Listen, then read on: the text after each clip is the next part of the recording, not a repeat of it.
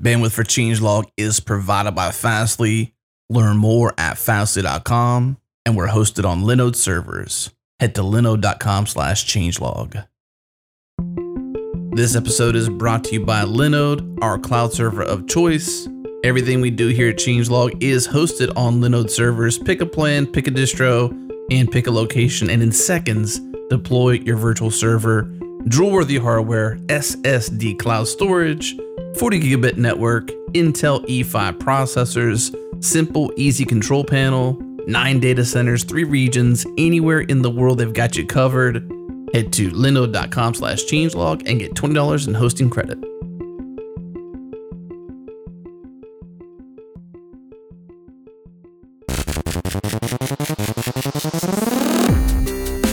Welcome back, everyone. This is the Changelog, a podcast featuring the hackers, leaders, and innovators of open source. I'm Adam Stacoviak, editor-in-chief of Changelog. On today's show, we're talking with Sean Griffin about doing Rails full-time, his love of Rust, and his project Diesel, a safe, extensible ORM and query builder for Rust. We talked about Sean's path to working on Rails full-time, what he works on specifically, why Rust, why Diesel, and how much of Diesel's design and feature set is a product of his experience with ActiveRecord and Rails.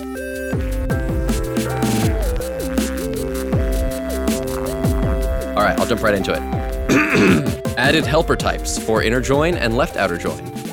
Diesel debug query has been added as a replacement for debug SQL. Is this your changelog? Added support. Yeah, is this not where I come on and dramatically read Diesel's changelog? That was pretty good. That was good. Yeah, keep going. Oh crap! I'm way unprepared. If that's not what this is about. I was entertained for a split second. Literally the changelog. Love it. Sorry, I had to get one dad joke in early on. I came up with that one like 2 days ago. I've been waiting for it. I liked it. We should leave that in it. I don't know why. This is tape, man. Let's go. All right, let's go. Well, now that we know what kind of guy you are, Sean, you'll fit right in here on the show. But we want to talk, we have 2 subject lines. I believe they're intertwined, as most things are, and that's the subject of you full-time on Rails and your work there on ActiveRecord, and then secondly, what you're up to with Diesel, which is an ORM and query builder for Rust, and the interrelation between those 2 things. But let's start off learning a little bit more about you and your path to what we often call living the dream, which is working on open source full-time. And in a way that seems like a pretty awesome way. So tell us about your work with Rails, how you got involved, and how you ended up full-time at Shopify. Sure. So let's see. So I got started with Rails, like 4 years ago now, I think. I'd done a commit here or there, but nothing particularly major. But I'd been on some projects for a while that all sort of had these weird similar needs in terms of modifying attribute accessors on ActiveRecord objects. And then I think it was RubyConf like 4 or 5 years ago, Ernie Miller gave a talk where he was talking about how Rails is missing a lot of APIs that are kind of one level down in abstraction. And so all of this culminated in me wanting to build out what is now today known as the Attributes API. And it just so happened that Aaron Patterson I lived in Denver at the time, and he was in town for a local meetup to give a talk. So I went out with him for drinks afterwards and was like, hey, I have this idea for this API. I got really, it sounds polite, but I was actually really drunk and kind of shouting at him about this API. Whatever works. But anyway, so he was like, yeah, sure, whatever. Do it. I think he was partially just trying to get me to stop asking him about this idea that I had, since the majority of people who do that are never going to follow through. Anyway, that resulted in a pull request that was way too large to be reviewed, and then a series of smaller pull requests over time. And ultimately, I vastly underestimated the amount of work that implementing that was going to require. And when it was all said and done, I had rewritten a significant chunk of ActiveRecord for like non-association and non-ARL related things. At which point I was like, well, crap. I guess I'm maintaining this code for the rest of my life. So that I assume that got merged then. Oh yeah, definitely. What was that feeling like to feel like you're maintaining it for the rest of your life? Are you being facetious? Or are you being serious?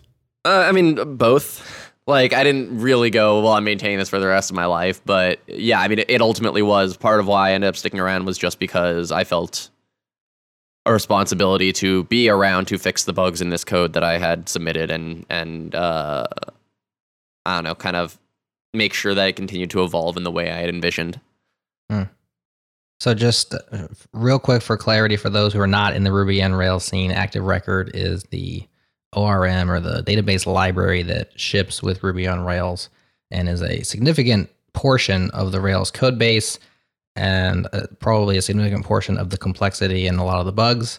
And so rewriting any small subset of ActiveRecord itself is not a small undertaking.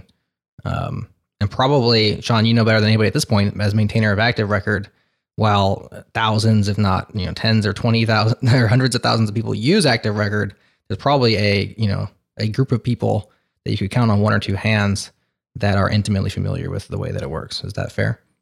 Yeah, I think so. Yeah, and to give some actual numbers, I don't know what it is in the code base today, but around Rails 4.2, so not including action cable and not including active storage, ActiveRecord accounted for about 80% of our code base. Wow. And back then, I would say it was about 80% of our issues as well. Certainly, I would guess the percentage of the code base has gone down just because we've added 2 additional libraries, but probably still similar, probably like 70%, I would guess. Although interestingly, I've been noticing that it is starting to become a smaller percentage of our opened issues, which is good. Yeah, you can probably see that as a win since you've been dedicating a lot of your time there. Yeah.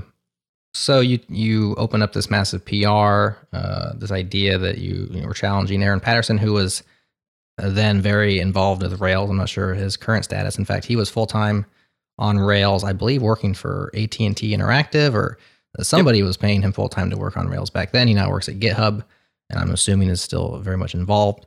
And so he said, go ahead and do it. You went out and accomplished this goal, and now a lot of the ActiveRecord code base is your own, and so you began maintaining it. That doesn't get us to full-time at Shopify. So tell us like the personal/business end of that same timeline and how you ended up being able to do this as your job. Yeah. So, I mean, I guess the first thing is when I decided that this is what I wanted to do. Because it's funny, you call it living the dream, and to a certain extent, I kind of call it living the nightmare. That's the great irony, isn't it? Yeah. But basically, I'm bad at work-life balance. And if I started to realize that if I didn't do this as my full-time job, I had 2 full-time jobs. So I set out to switch to doing it full-time simply because I'm bad at convincing myself to not work, and if I didn't do it during work hours, I was just going to be doing the same amount of work on my own time. So it was purely a move for my own sanity. I'd sort of really started to get a taste for like actually spending a significant amount of my time doing it. I was working at Thoughtbot as a consultant at the time, and I had some significant downtime between projects, and so that was when I really started to get to try to spend more of my work hours doing it. And I'd been looking for ways to convince management that it was a worthwhile thing for me to be able to continue doing. Ultimately, just the interest didn't align there, so I ended up leaving. And I ended up at Shopify because basically I went to conferences and begged a lot of people to give me money. And Shopify ultimately was a company that saw the value proposition. Because like when you say full-time open source, it's a convenient way of kind of summing up a job with the emphasis on the focus of your job is working on open source. It by no means it does not mean that I spend 100% of my time working on open source. Well, open source is more than just code. It's a lot more than that. It's like documentation, community, even just research and development, I'm sure, is like not just the things you do. Yeah. How long was this time frame of like you petitioning the community, so to speak, to, with what you wanted to do and how you wanted to do full time? Like, how long was that span of time? About 6 months. Not too bad. And you were full time with Thoughtbot during that time? Yeah. Let me just do something unprecedented here on the changelog. I'm going to read it, Sean, with your permission. I'm going to read Sean's LinkedIn bio. Can we do that? I mean, he was reading a changelog to us. I haven't touched this in a long time. Yeah, go for it. I remember it was something. Go ahead. I was going to say, I'm assuming you haven't changed it for a while because it sounds like it's still in your petition phase.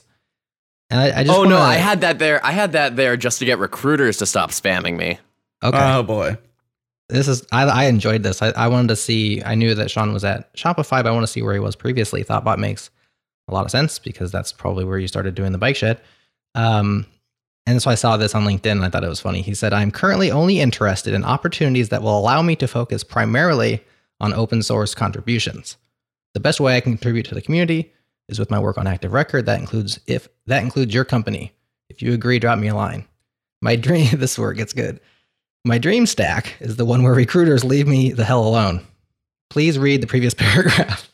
If you think that, quote, focusing on open source contributions and, quote, working at a company that uses open source are the same, then go away.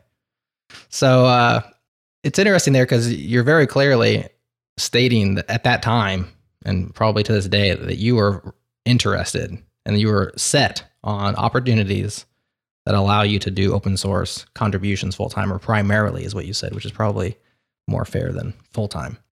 Yeah. And then of course, the call to get recruiters to leave you alone is hilarious because I've been on LinkedIn for many years, and the only people who've ever contacted me on LinkedIn is recruiters. I haven't had a legitimate request ever. So that I thought was kind of funny, and perhaps written back when you were ready to go from a consultant at Thoughtbot to maybe on the path that you're down today. So tell us, at Shopify, you got the job. Can you tell us like what your official position is? And you said it's more than just doing open source stuff. What all is involved in your role at Shopify? Well, my official position is 10x Hacker Ninja Guru. Oh, good.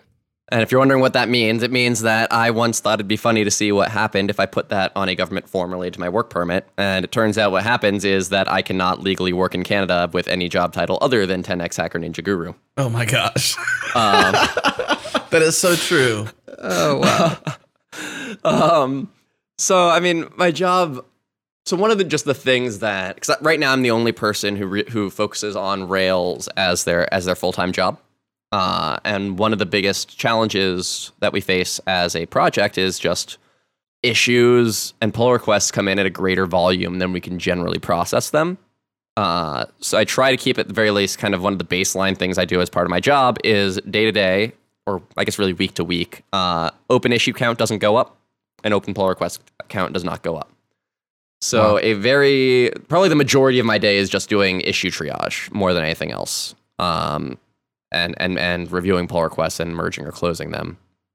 Does it feel like you're making significant I mean, when you say that the majority of your time is issue triage, and when I think about different ways that people work on open source and the ways that I think companies should invest in open source, I think the way that Shopify is going about it is necessary in terms of pushing a thing forward, because certain projects, certain tasks and needs are so intellectually not stimulating, but stressful, or they require so much thought that you couldn't possibly one day a week, or 1 week a month, or 2 hours at the end of your day make significant process. Like for instance, on a rewrite of ActiveRecord or a portion of it. Mm-hmm. Yeah, and I think we need people who are thinking about these things all the time, because that's how you move software forward. Is you have to have the entire system in your head.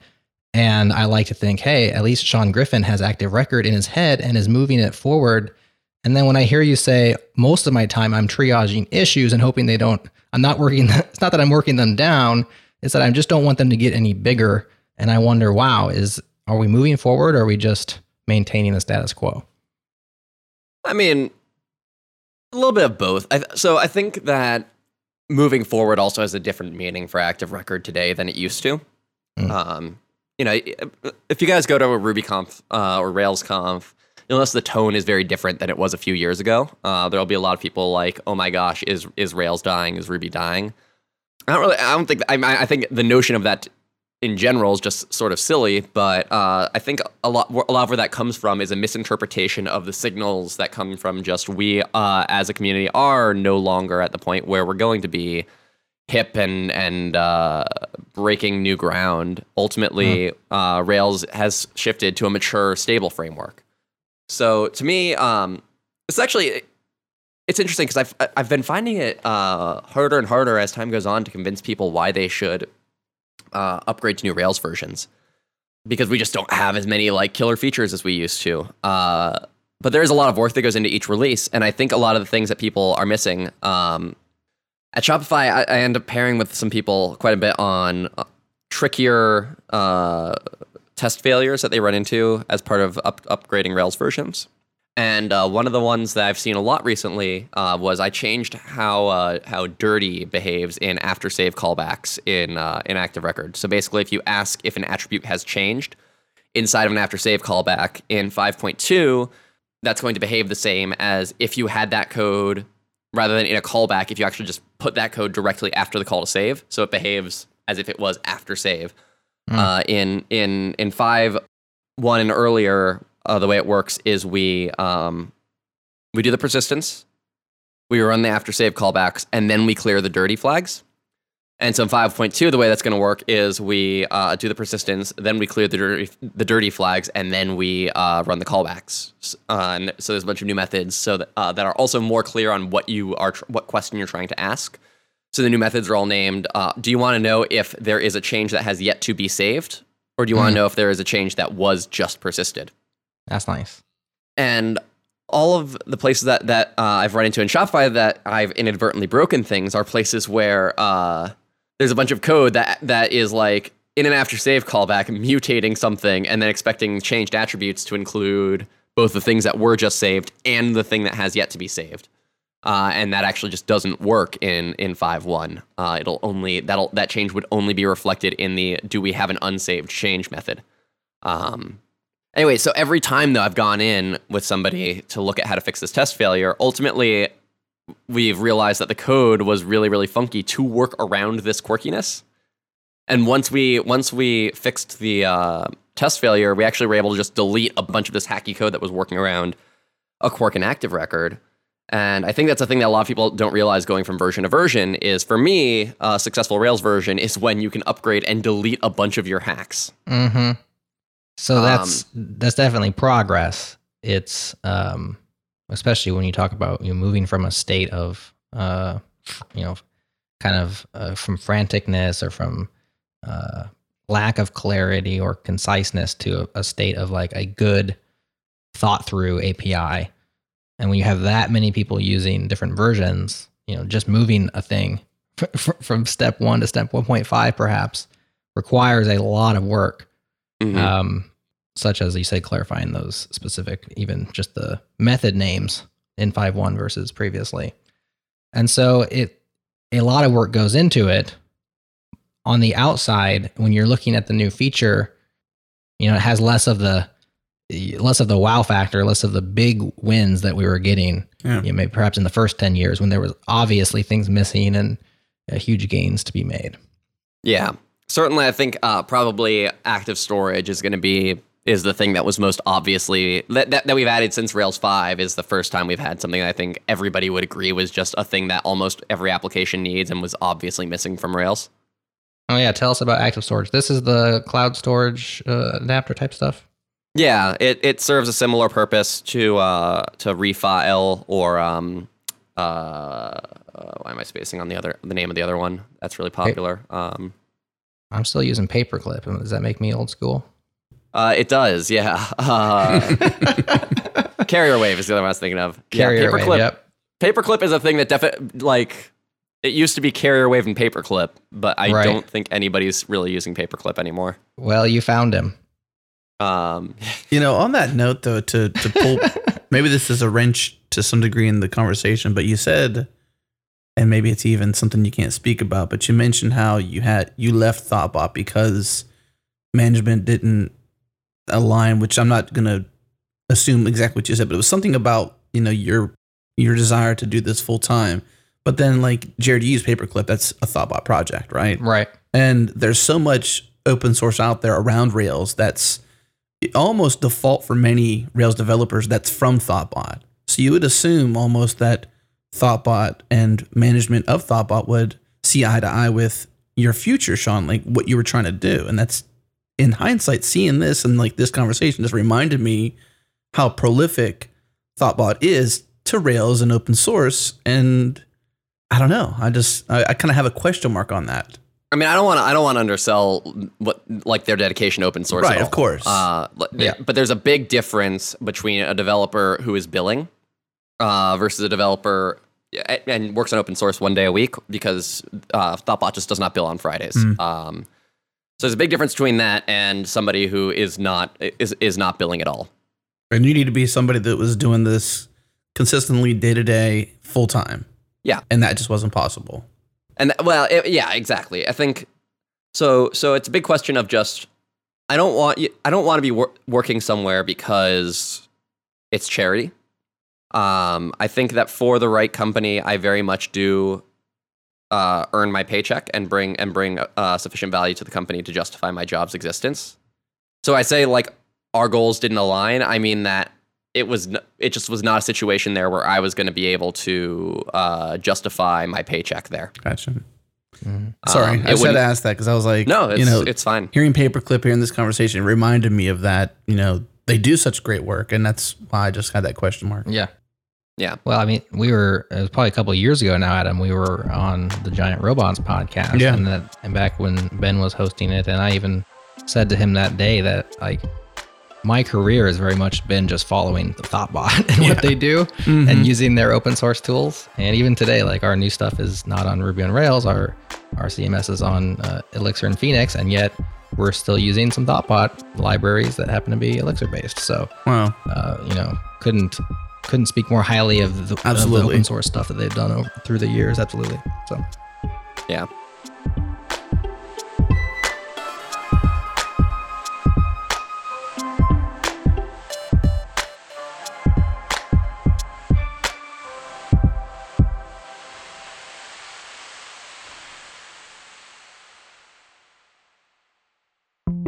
This episode is brought to you by GoCD. GoCD is an open source continuous delivery server built by ThoughtWorks. It provides continuous delivery out of the box with its built-in pipelines, advanced traceability, and value stream visualization. With GoCD, you can easily model, orchestrate, and visualize complex workflows from end to end. It supports modern infrastructure with elastic on-demand agents and cloud deployments, and their plugin ecosystem ensures GoCD will work well in your unique environment.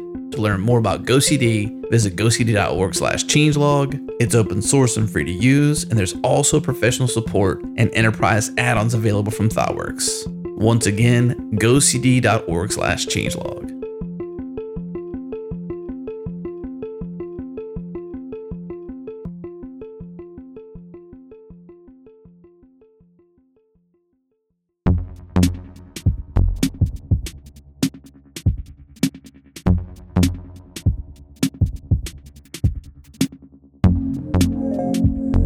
Back to active storage now, because I've only read it in brief, but give us, I think this is probably a big deal in terms of like this is a flagship type of feature.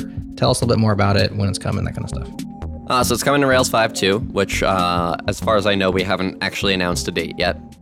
But it's currently on Rails Master, and it's like I was saying, it serves a similar purpose to Carrier Wave and Refile, and I'm honestly not intimately familiar enough with either of those libraries or active storage to tell you specifically how it differs, other than generally, as with most things when they come into Rails, API that kind of better suits what we see as the Rails way.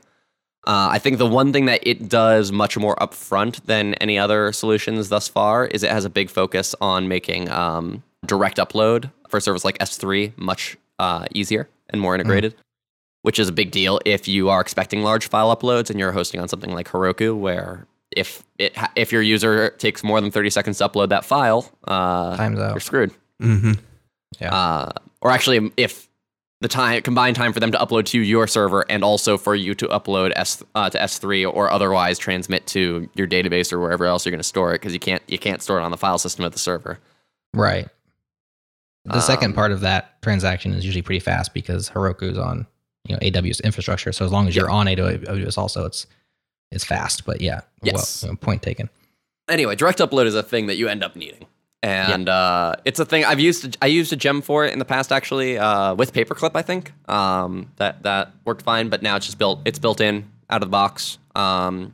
It has just looking at from the maintenance point of view, it has an interesting structure just for all the files themselves actually do live on a single table, which is, I don't know if I've never looked at Refile. I know Carrierwave, as far as I know, doesn't structure things that way. I know Paperclip did it as columns on your table of the model it was attaching itself to. So that's kind of interesting in that you can always just add attachments to a model without needing a database migration. But like I said, I really can't speak to specifically how it differs from the other libraries out there too much. Well, one last topic on the Rails and full-time aspect before we move on to talking about your new shiny, which is Diesel. Mm-hmm. I was recently on your guys' show on the Bike Shed. If y'all don't listen to Sean and Derek Pryor on the Bike Shed podcast, check that out. We'll link up that episode in the show notes where we talk about funding, sustainability, so on and so forth, platforms. If you're not sick of us talking about that, go listen to that episode. If you are sick of it, well, bear with us a little bit because we got to get this figured out. But one of the things I said on that episode was that I would love for there to be more Sean Griffins out there and more Shopify specifically. Shopify is a company that I think because of its leadership and because of its roots in programming and Rails, I think gets it better than most in terms of the value of having a full-time staffer working on the infrastructure that they rely upon. But first of all, do you think there's a future for more people in roles like yours in corporate, I was going to say corporate America, but corporate world? And then secondly, if so, how do we go about, getting more Sean Griffins out there? Oh boy, that's a loaded question. Yes, I think there's room for more people with similar roles. I think that for it to be successful, it does need to be a job that is worth having, regardless of the PR aspect of it. So it needs to be structured in such a way that brings value to the company. I think there's a couple of things that are always going to exist that bring value for having a full-timer. Number one is I sort of try to avoid specifically doing something in Rails because Shopify needs it. That said, I tend to fix the problems that I'm most exposed to, and I'm exposed to Shopify's problems more than other people's problems, so things tend to get priority that way. And certainly when I do just notice something that, regardless of whether of Shopify or not, that just when I'm pairing with somebody like, oh, that's bad, we should fix that. There's a certain benefit to just when you notice something during that sort of work, being able to just go and commit it. Yeah. And then the other one is just having the resource available of a person who can answer questions that not many other people can, and can generally act as sort of a multiplier on the rest of the team. So you act as a liaison essentially to answering questions in and around Rails to Shopify and the developers there. Yeah. And sometimes it's more beginner questions that other people could have answered, and that's fine. There's also, benefit to just having a flexible enough schedule to be able to spend as much time as people need answering questions. But every now and again, there will be a time where I'll be helping somebody debug something, and we'll spend 2 or 3 hours on it. We'll figure it out, and it'll be the sort of thing where it would have taken them a day or two otherwise. And those are the days that I feel really good about my job. So that's the part that feels good about giving value back to the company that's, obviously employing you, not just the success you want to have as being full-time open source on Rails. Those are kind of two different things to some degree. Yeah, I mean, because it sounds like you wanted to be employed somewhere to be full-time doing what you want to do, but also give the value back. So it seems like it's two-headed in some capacity. Right. Like I said, full-time open source does not mean 100% of my time is spent on open source. It's just a nice way to bundle up the focus of my job is open source. I think one of the benefits that just comes from it is if somebody does just need somebody to pair with them on a hard problem, whether it's Rails related or not, I tend to be less bound to deadlines because I don't work on the product. So I'm much more available than most people are for whatever impromptu, for answering questions, for pairing with somebody on whatever, doing code review. Shopify could probably use a few dozen people like that with the number of developers we have, but there's certainly a lot of value in just having people who are available to senior developers who are available just to help in general. Who the answer is never going to be, I would love to, but I really can't because I have to finish this feature. Yeah. I've been trying to think of a metaphor that works well when discussing maybe the roles of developers inside of a company. One that gets to a scale where it's beyond, 3 people or a small team, where there's multiple teams of developers doing different things. And what makes sense in terms of like business language that people can use with regards to roles like yours. And I think one metaphor I've been thinking about is in terms of, kind of back office, front office type of employees. I'm not sure, how business centered y'all are, but with regard to like the people who are out, sales, marketing, HR would be back office, certain customer facing jobs versus accounting, controllers, those types of roles where the people up front are the ones, quote unquote, making the money, right? And the people in the back are the ones, quote unquote, saving the money or managing the money. And with developers, I think at a certain point, when so much of your infrastructure is outside of your control, in the case of software as a service, and you get to a certain size and you have hundreds of thousands, if not millions of lines of code that are maintained by people that don't work for you, I think having kind of your front office developers, these are the people who are working on new features, new products, so on and so forth, and then having kind of a set of infrastructure people, which is really nice. Like you said, Sean, when somebody does need help or needs a pair, you're generally more available because you don't have that deadline. Yeah. And I wonder if that's a metaphor that resonates with you guys, or if I'm just barking up the wrong tree. No, I mean, I think it makes a lot of sense. To a certain extent, the reason I've tried to structure this position the way that is for me is just because, like, at the end of the day, if I'm working on the product, I'm not going to be that much more effective at building a Rails app than any other developer is. Because the majority of building a Rails app is boring, which is a good thing. But I mean boring like I don't want to be doing it, but boring like in that just about any developer is going to be able to do an equally good job and take about the same amount of time. And I do think that there is a unique knowledge set that comes with just maintaining the framework that I want to be able to apply as much as I can.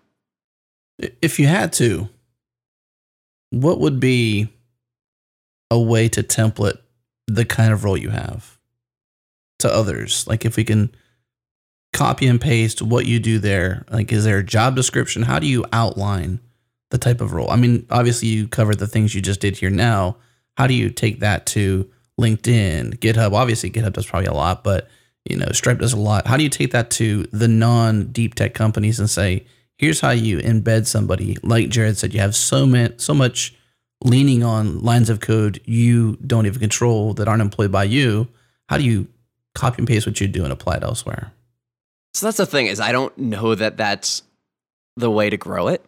I think that for the people who want to do it full time, it is going to be a very unique job, dependent on both the person doing it and what they want out of the role, and also what makes sense for the company that's hiring them. I think really the way that we grow more people in open source is we do just have more people who aren't necessarily full time on it, but are spending some portion of their time. Like there are issue triage, for example, is the sort of thing that can generally much more easily be done on a day-a-week scale. Smaller features are something that can be done on a week-a-month scale. Something that Shopify has been doing recently, which I think is really cool, is we have people within the company submit proposals to the Rails team of stuff that they would like to work on, and then we pick some people and they come join the Rails team for a quarter.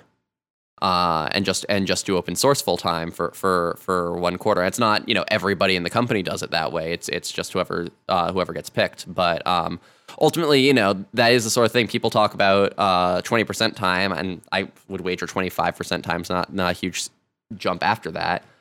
I think if more companies offered 20 to 25% time for open source and also gave people the flexibility to spend that time in whatever chunks make sense for the thing that they're trying to accomplish. So if they're just wanting to get their feet wet in open source, Fridays makes a lot of sense.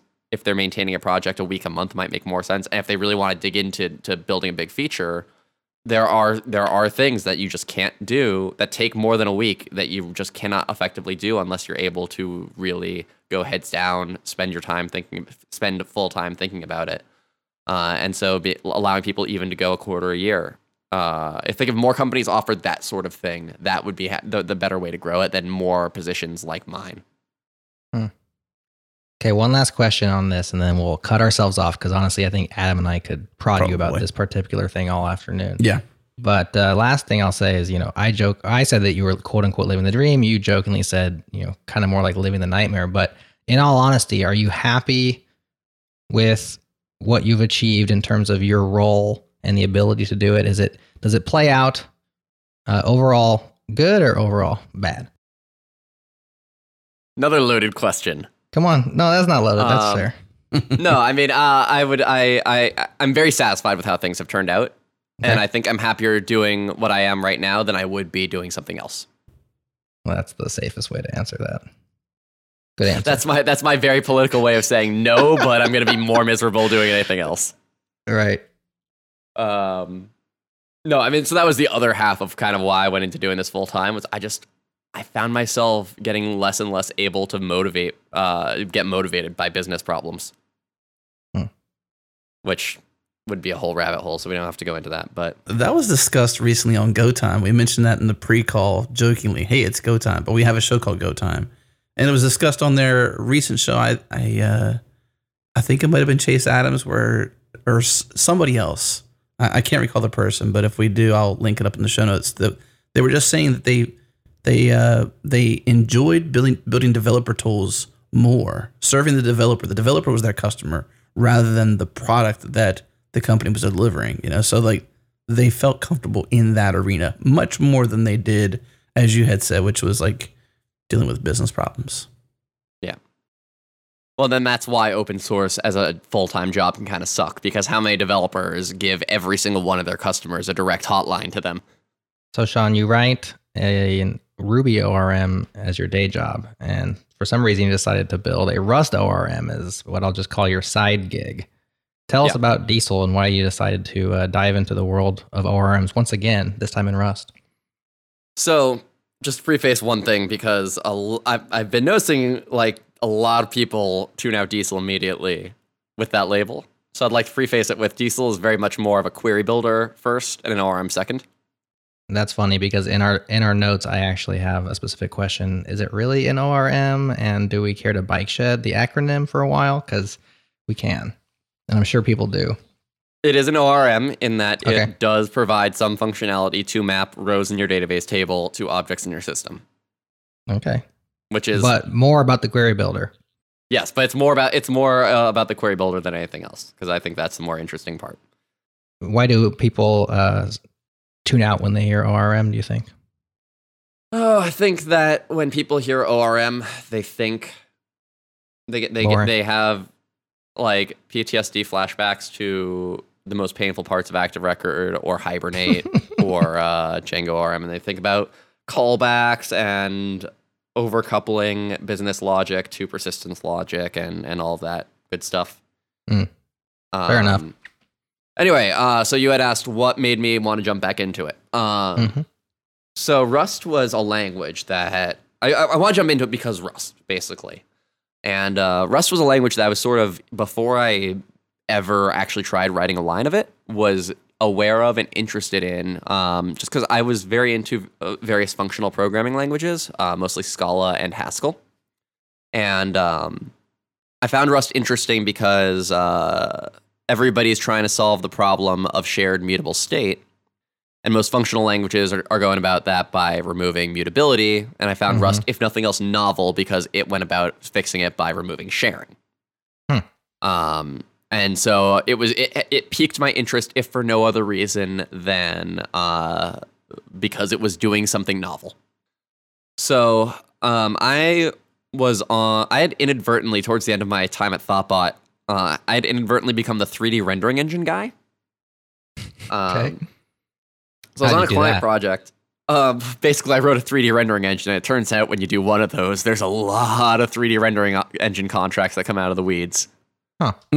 And why I ended up having to write one is a story that'll take me 10 minutes to tell. But basically, out of necessity, I ended up having to write one for a different project at sort of the beginnings of WebGL being supported by browsers, and then the projects kept coming. Anyway, so we were on this project that was C++, and it was for mobile, and because of the polycount requirements, we couldn't take the overhead of a framework like Unity. So it was kind of raw OpenGL engine, and Rust had just gone 1.0 at this point in time, and so for fun, on nights and weekends, I sort of ported it to Rust just to get a feel for the language, and got sold on it, if nothing else, as a replacement for C++ because I had a seg fault that I was having a bear of a time tracking down, and this was like me just one-to-one, as close as I could, porting the C++ code over, and this was not modern C++. This was a guy with a decent understanding of C trying to write C++, so not using templates in any meaningful way. Certainly not using smart pointers the way I should have been. So it was generally pretty easy to kind of directly port to Rust, but then I finally figured out where the seg fault was coming from because it wouldn't compile. Mm-hmm. And so I never shipped the Rust port, but just the act of porting it fixed a bug in my code. So I sold on it from like a replacement for C++ immediately there, but I don't generally write C++ because I'm very bad at it. So that wasn't terribly interesting, but I did realize how amazing its type system was as part of that project. And so Rust type system is basically, to a certain extent, it is what if you took Haskell's type system, removed higher kinded types, but then in exchange gave certain other types of genericism in type class instances, and you end up with a Rust type system. And so that was really cool. And so then I started wondering, I wonder if Rust could work as a high-level language. So Diesel was me trying to answer that question originally. That's an interesting concept. Well, first of all, maybe you should write a book, because two ways that you described Rust to me just now were a bit more tangible. And we've had shows on Rust. Steve Klabnik's taught us about Rust, Yehuda Katz, and it never sticks very well with me. That was the episode that actually originally got me interested in Rust. Oh, very cool. So it's the circle of life. Wow. Nothing we love here more than that. That's so awesome. That's right. So random aside on Haskell. So RustConf was this weekend. And I was there giving a talk, and the talk was about Rust type system. It was called Type System Tricks for the Real World. The actual goal of the talk was to explain the concept of monomorphization in a way that was accessible to people who were new to both programming and new to Rust. I'm not gonna recap the whole talk. I don't know how long editing is, so it may not even be online when this goes up. If it's up, there'll be a link in the show notes, but if not, the video of it will be up in a few weeks. But there's this case of infinitely sized types. That's kind of an error that you really only run into if you're trying to implement a singly linked list in Rust, where the naive way you'd write it is you have a struct or an enum, a sum type, where one of the fields is the same type. And in a language like Haskell, that's sort of implicitly behind a pointer. Everything's heap allocated, so the size is known, and that's fine. And that's how you solve the problem in Rust as well. But in Rust, if you kind of naively just write a struct where one of the fields is the same type as the struct itself, then that has an infinite size, because the size of a struct is the sum of the size of all of its fields. And so the example that everybody uses for this is singly linked lists, because that's really the only time you ever practically run into this. But in every example I've ever seen, you always have it be like it's a list of bytes specifically, because you don't want to deal with generics explaining this problem. And I've always kind of hated that, because number one, not everybody knows or cares what a singly linked list is. And number two, nobody's ever going to be implementing a list of bytes. And I had this revelation when I was working on this talk. If I make it specifically a list of type car, I can call it list string. And number one, it becomes more tangible to people who don't know what singly linked lists are. And number two, I get to make fun of Haskell a lot during this talk.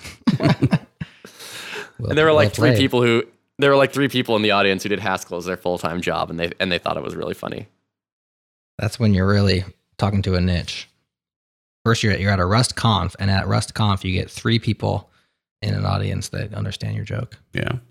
Well, I mean, no, so funny other story, which I'll tell in just a second. But no, I mean, I think a lot of people got the joke because like just representing string as a singly linked list of characters is kind of a bad idea in general, and most people seem to just at the very least laugh. But there were the 3 people, just because I think everybody who does Haskell will agree that that choice has caused so much pain to the Haskell community. Oh, I see. Yep. And so they laughed much more because of that. So it wasn't the 3 people got it; the 3 people were hit by it, basically. Yeah. Yeah. My very first conference talk I ever gave, my first slide was a joke that was really only funny if you knew Haskell. And it was at a Ruby conference, and I way overestimated the number of people in Ruby who know Haskell. Jessica Kerr found it very funny. I know that because she was the only person in the entire room who laughed. You should put that on a t-shirt or something. Jessica Kerr thinks I'm funny, you know? She thought that one joke was funny, if nothing else.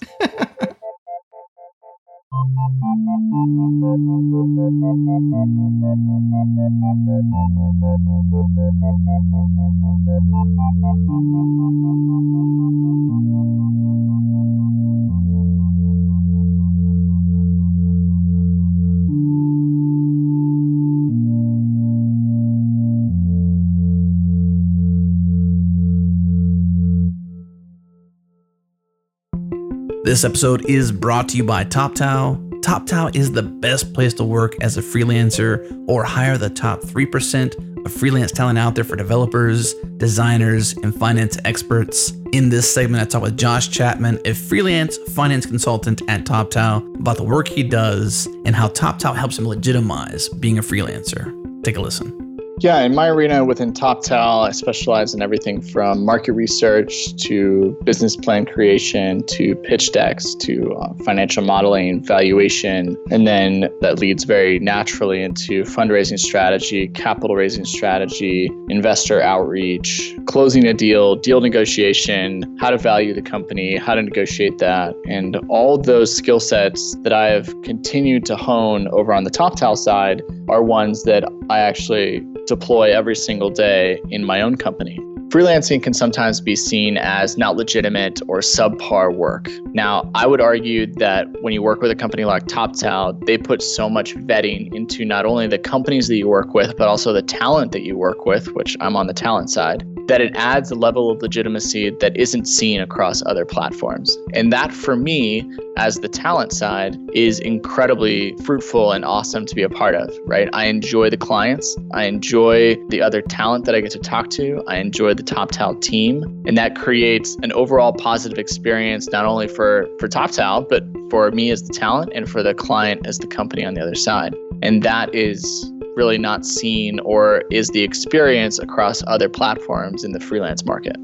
So if you're looking to freelance or you're looking to gain access to a network of top industry experts in development, design, or finance, head to toptal.com. That's TOPTAL.com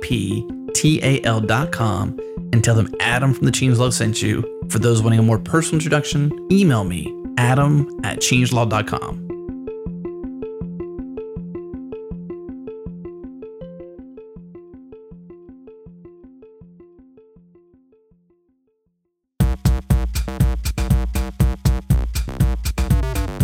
You had mentioned that Diesel was an attempt to, I'm paraphrasing your words now, was basically present Rust as a higher level language or not a... It was to figure out if it could even be that.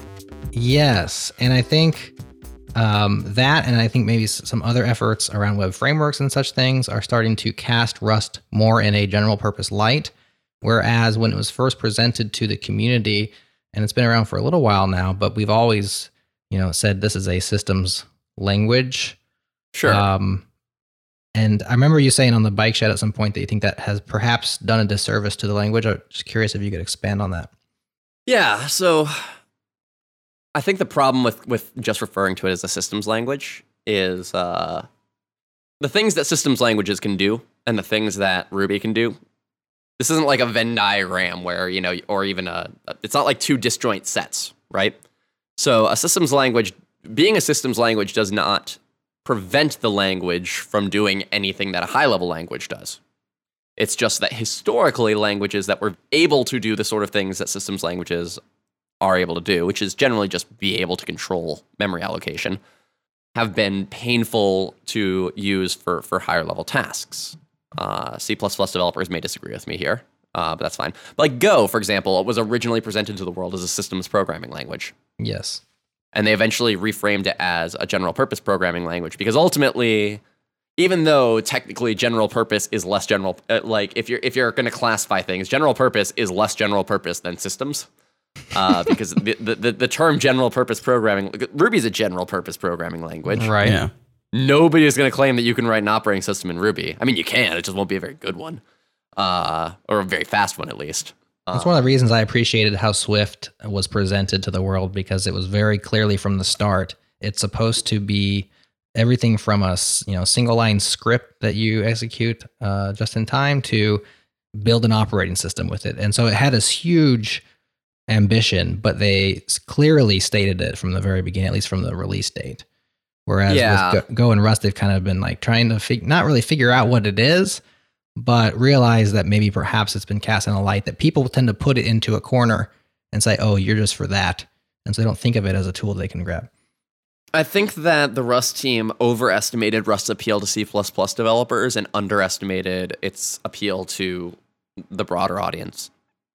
It's interesting because you're coming to it from as a Rubyist who had C++, some skills, but you liked it because I do not have C++ skills. Let's be clear. Well, I said some skills because you had this. You were building a thing with C++, so there's some skills right there.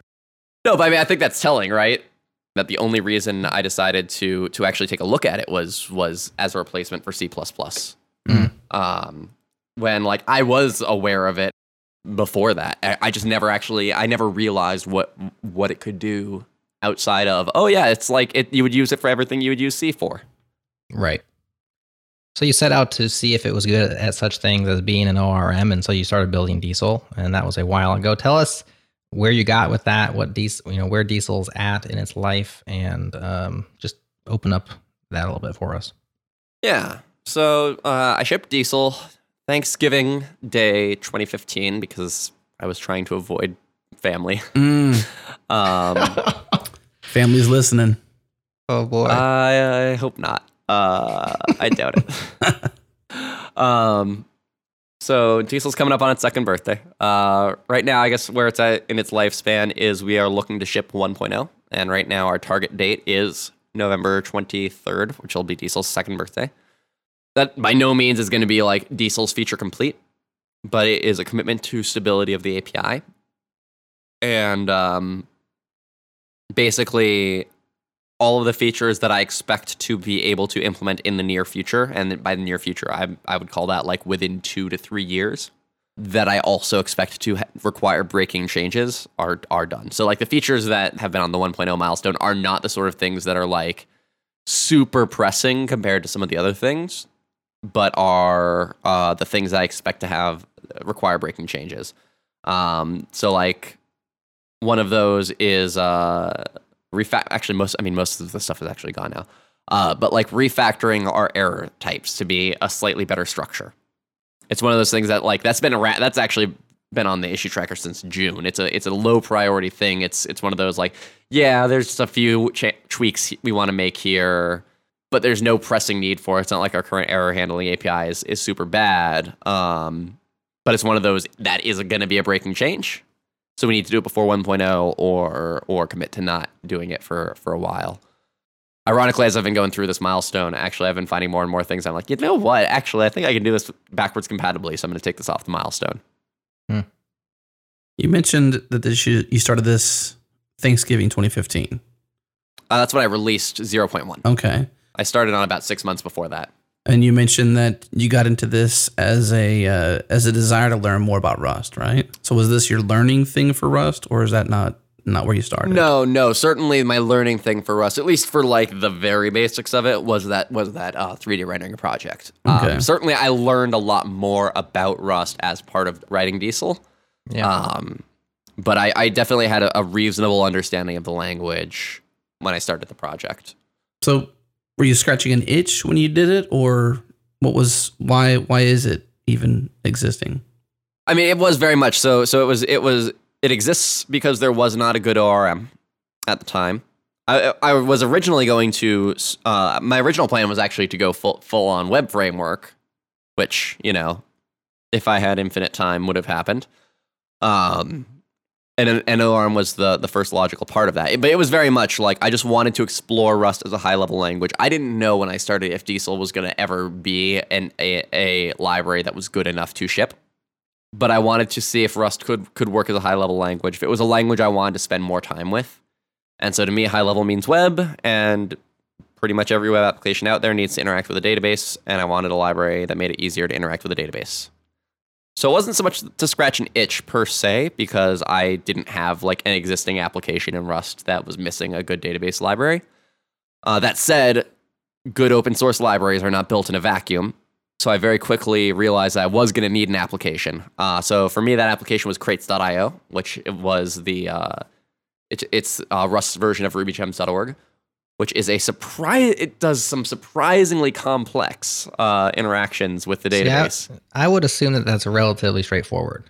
Like you would think, but they're doing some interesting things in the database that a lot of people would have otherwise done in their native language. Yeah. So, like for example, one of the things that Diesel supports as a result of crates.io is the ability for to use arbitrary user-defined SQL functions in the query builder.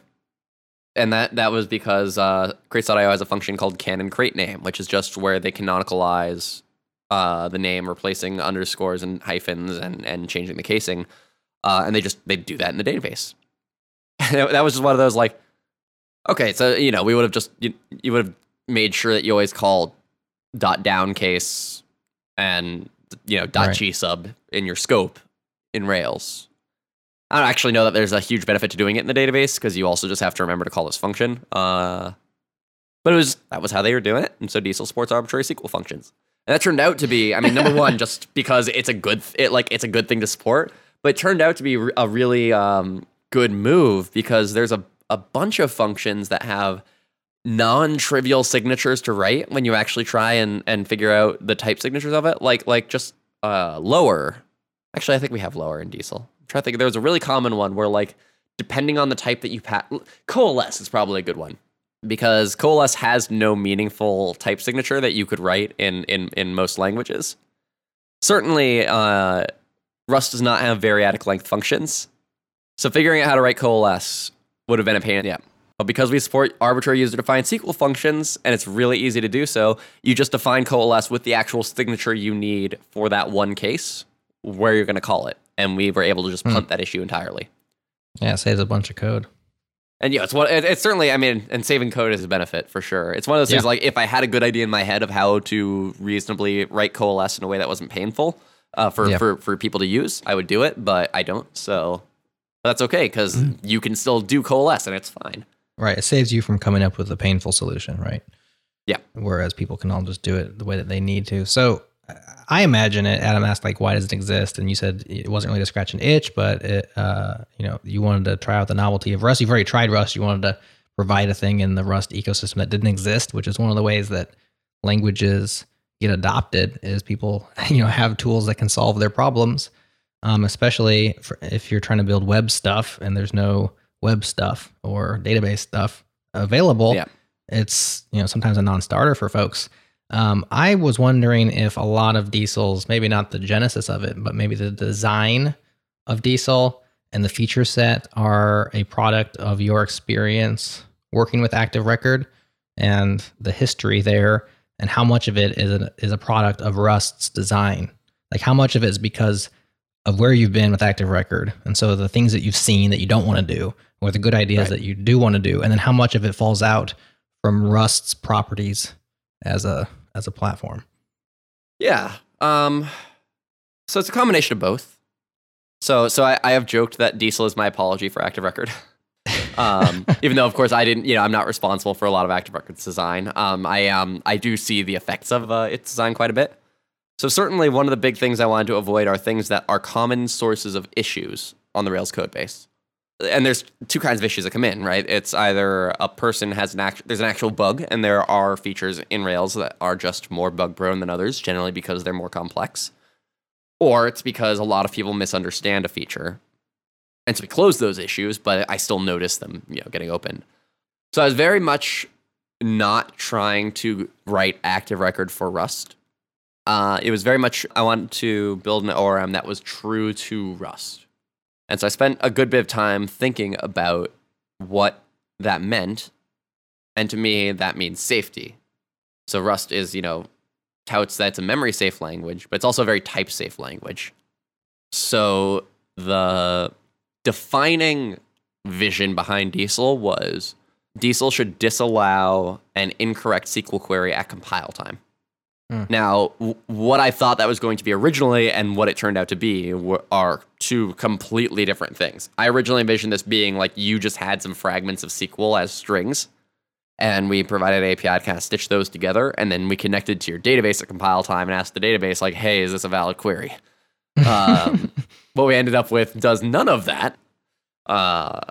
The smallest little inkling of that came through is that we have an optional feature where you can we have a bunch of data structures that we generate that represent your database schema, and we can generate that for you at compile time if you give us a database URL. That's the only part of that design that actually survived. Because it was bad design or bad idea, or there was a better way of doing it? Didn't need it? Just didn't need it. Yeah. Turned out that Rust type system is flexible enough. I can represent a SQL query in a way that is very close to one-to-one with the underlying SQL in pure Rust, and give more meaningful error messages that way. The main reason you want a query builder to begin with is that SQL strings are not very composable. Yeah. And they're hard to reuse.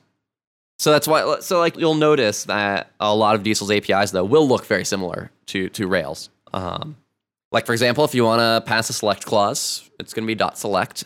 Instead of passing us some symbols, basically, if you're just passing a list of columns, it'll look exactly like it does in Rails, but there'll be an extra set of parentheses because you're passing us a tuple, and then you'll remove all of the colons because each column on your table is an actual type, and so you're passing us just those structs.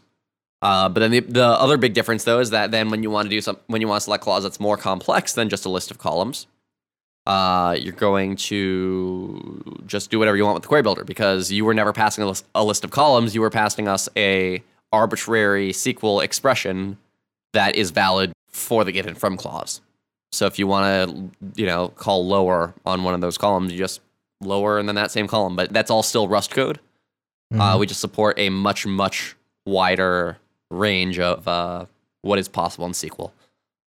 We don't support everything that's possible in SQL, and I don't think we ever will support everything that's possible in SQL, but I'd like to get to 95% of at least ANSI. I definitely don't want Diesel to be chasing every backend specific feature till the end of time. That is something that third-party libraries can do. And from the get-go, I've tried to design this in a way that there is a solid foundation of APIs for people to add additional plugins. Crates.io does full text search stuff, so sort of as my canary, I maintain a full text search crate for Diesel. That support for just the various operators and types that are required for Postgres full text search. So the point being, I guess the goal was to have it be as productive as ActiveRecord is, but catch errors at compile time within reason. There are certain things that we just don't catch. One of the biggest ones being we don't know what your check constraints are. Right. So certainly inserts are probably the least checked part of Diesel and updates because we don't know enough about your database schema to actually fully verify. Are all of the invariants represented in Rust type system? And I don't really care to because that's getting into the really, really high cost, low gain type of things. There's heavy lifting to get that done.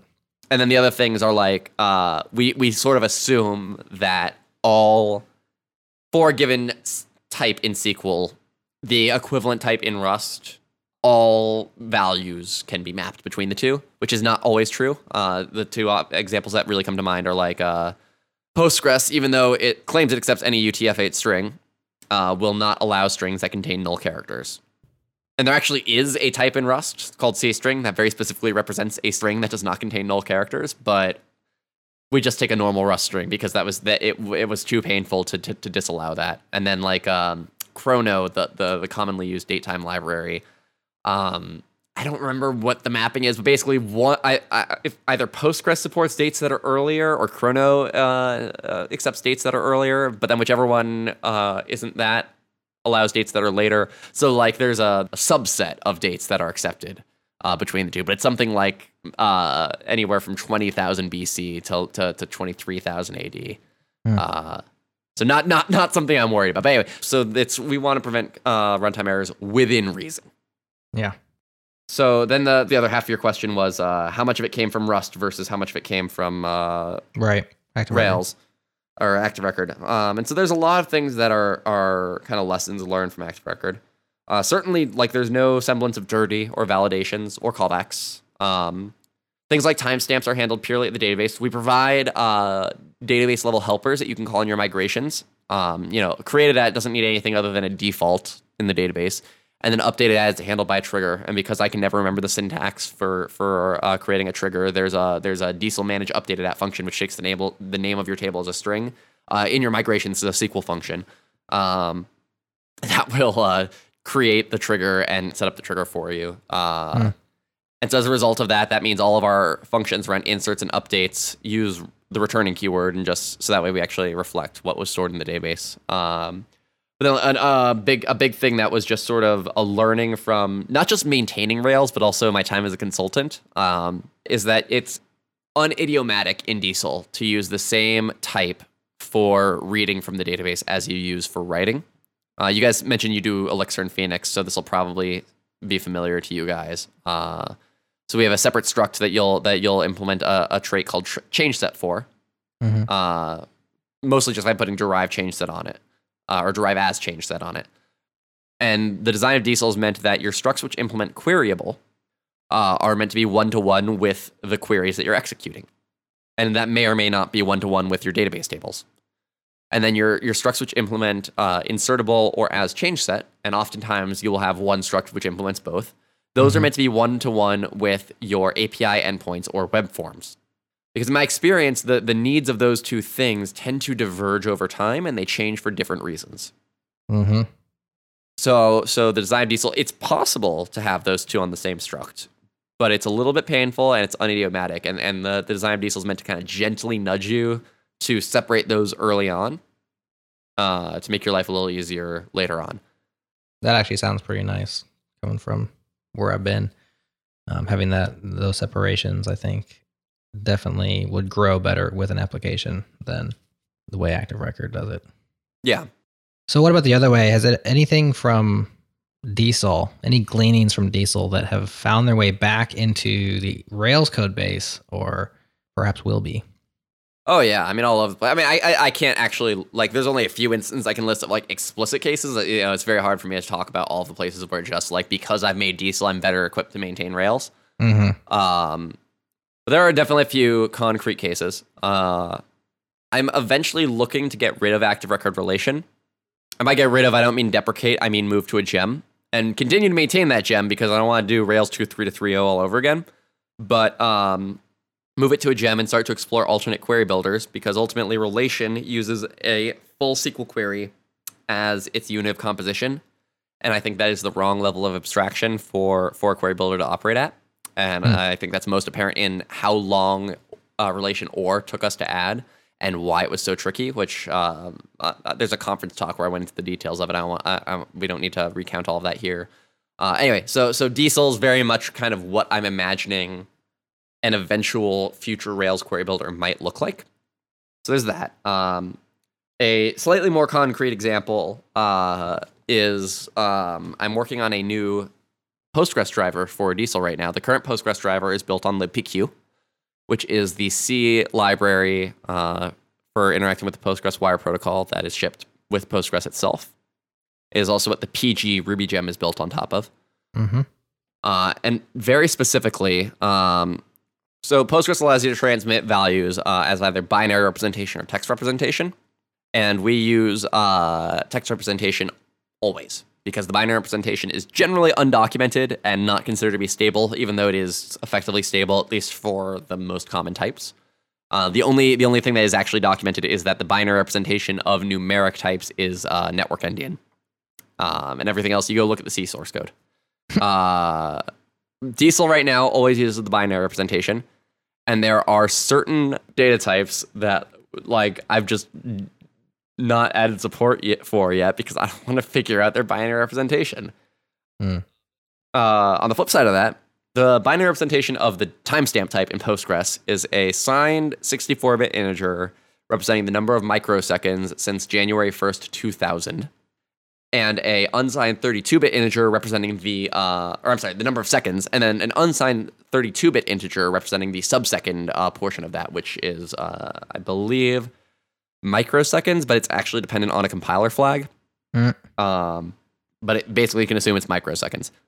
So time is the, or date time is the most expensive kind of core type supported by Rails in terms of typecasting. Because the difference in performance between turning those two numbers into a Ruby time object versus doing arbitrary string parsing is enormous. So the actual main driver for me doing this for Diesel is adding async IO, which Rails would not be able to take advantage of. But then one of the other drivers is libpq allows you at the per query level to say I would like all of the results back as binary versus text. But the wire protocol itself actually allows you to specify per column whether you would like the results back as binary or text.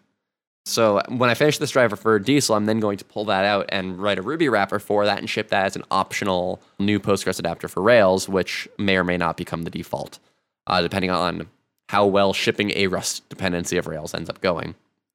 And then the final, most concrete way that Diesel's influenced Rails, about 3 weeks ago, I made a change to Rails where I changed how we handle bind parameters and fixed a bazillion long-standing issues that were mostly gone in 5.0, but kind of still hung around and now are completely impossible. And it was a change to AREL and basically just how we manage bind parameters with our AST. And since we're running short on time, I won't get into the technical details. But the way I implemented it was I took some code from Diesel and I pasted that into AREL. I converted that to Ruby syntax and then just followed the test failures until everything was green. The old copy paste. And now that I've realized I can do that and it works. Legit strategy. That's just my strategy now. That's your first step on all bugs. Just copy some stuff out of Diesel, paste it in. Yeah. First implement it in Diesel and then copy paste it into Rails. That's hilarious. All right, so that's probably a little more wordy than you were looking for. No, those are great concrete examples, and I just love seeing, basically the fruits of labor in one place get applied across it, especially in a project like Rails, which so many people benefit from your work there. So that is good stuff. Yeah. Well, we're running real short here. 2 really quick questions, and we'll call it a day. The first one is Diesel hits 1.0. Are you ever planning on picking up the full web framework in Rust and building that? I had a baby. I can't do that. I don't have time for that anymore. You have a baby. Ruby takes up all my time now. My baby's named Ruby, by the way. Your baby is named Ruby. Yes. It's a great name. I'm not sure if this is going to be a thing or not, but if I can just plug this and then maybe we'll cut it if it doesn't end up happening. Also, if you're interested, I have these really cute baby Ruby stickers, which are for sale on DevSwag, and there's a link in the show notes if you want to support my development of Rails and Diesel. There you go. Get out there and support Sean. Buy a baby Ruby sticker or 10, if that's a thing. All right, last question. Hypothetically, you're stranded on a desert island. You only get one programming language that begins with RU. Which programming language do you pick and why? I'm trying to think of a third programming language that begins with RU to give a facetious answer. Yeah, if I would have said R, you could have just said R, then I would have been. Yeah, yeah. Threw you in there. Probably Rust, because Rust can do everything Ruby can, but the inverse is not true. Smackdown. There you have it. And I also I love Ruby, but I do often find myself working through problems in Ruby by prototyping it in Rust. Good answer. Sean, thanks so much for joining us. This was a lot of fun. Yeah, thanks for having me. All right, thank you for tuning into the Changelog this week. If you enjoyed this show, share it with a friend, rate us on Apple Podcasts, and thanks to our sponsors, Linode, GoCD, and TopTal. Also, thanks to Fastly, our bandwidth partner. Head to fastly.com to learn more. We host everything we do on Linode cloud servers. Head to linode.com/changelog. Check them out, support the show. The Changelog is hosted by myself, Adam Stacoviak, and Jared Santo. Editing is done by Jonathan Youngblood. And the awesome music you've been hearing is produced by Breakmaster Cylinder. You can find more episodes just like this at changelog.com or by subscribing wherever you subscribe to podcasts. Thanks for listening.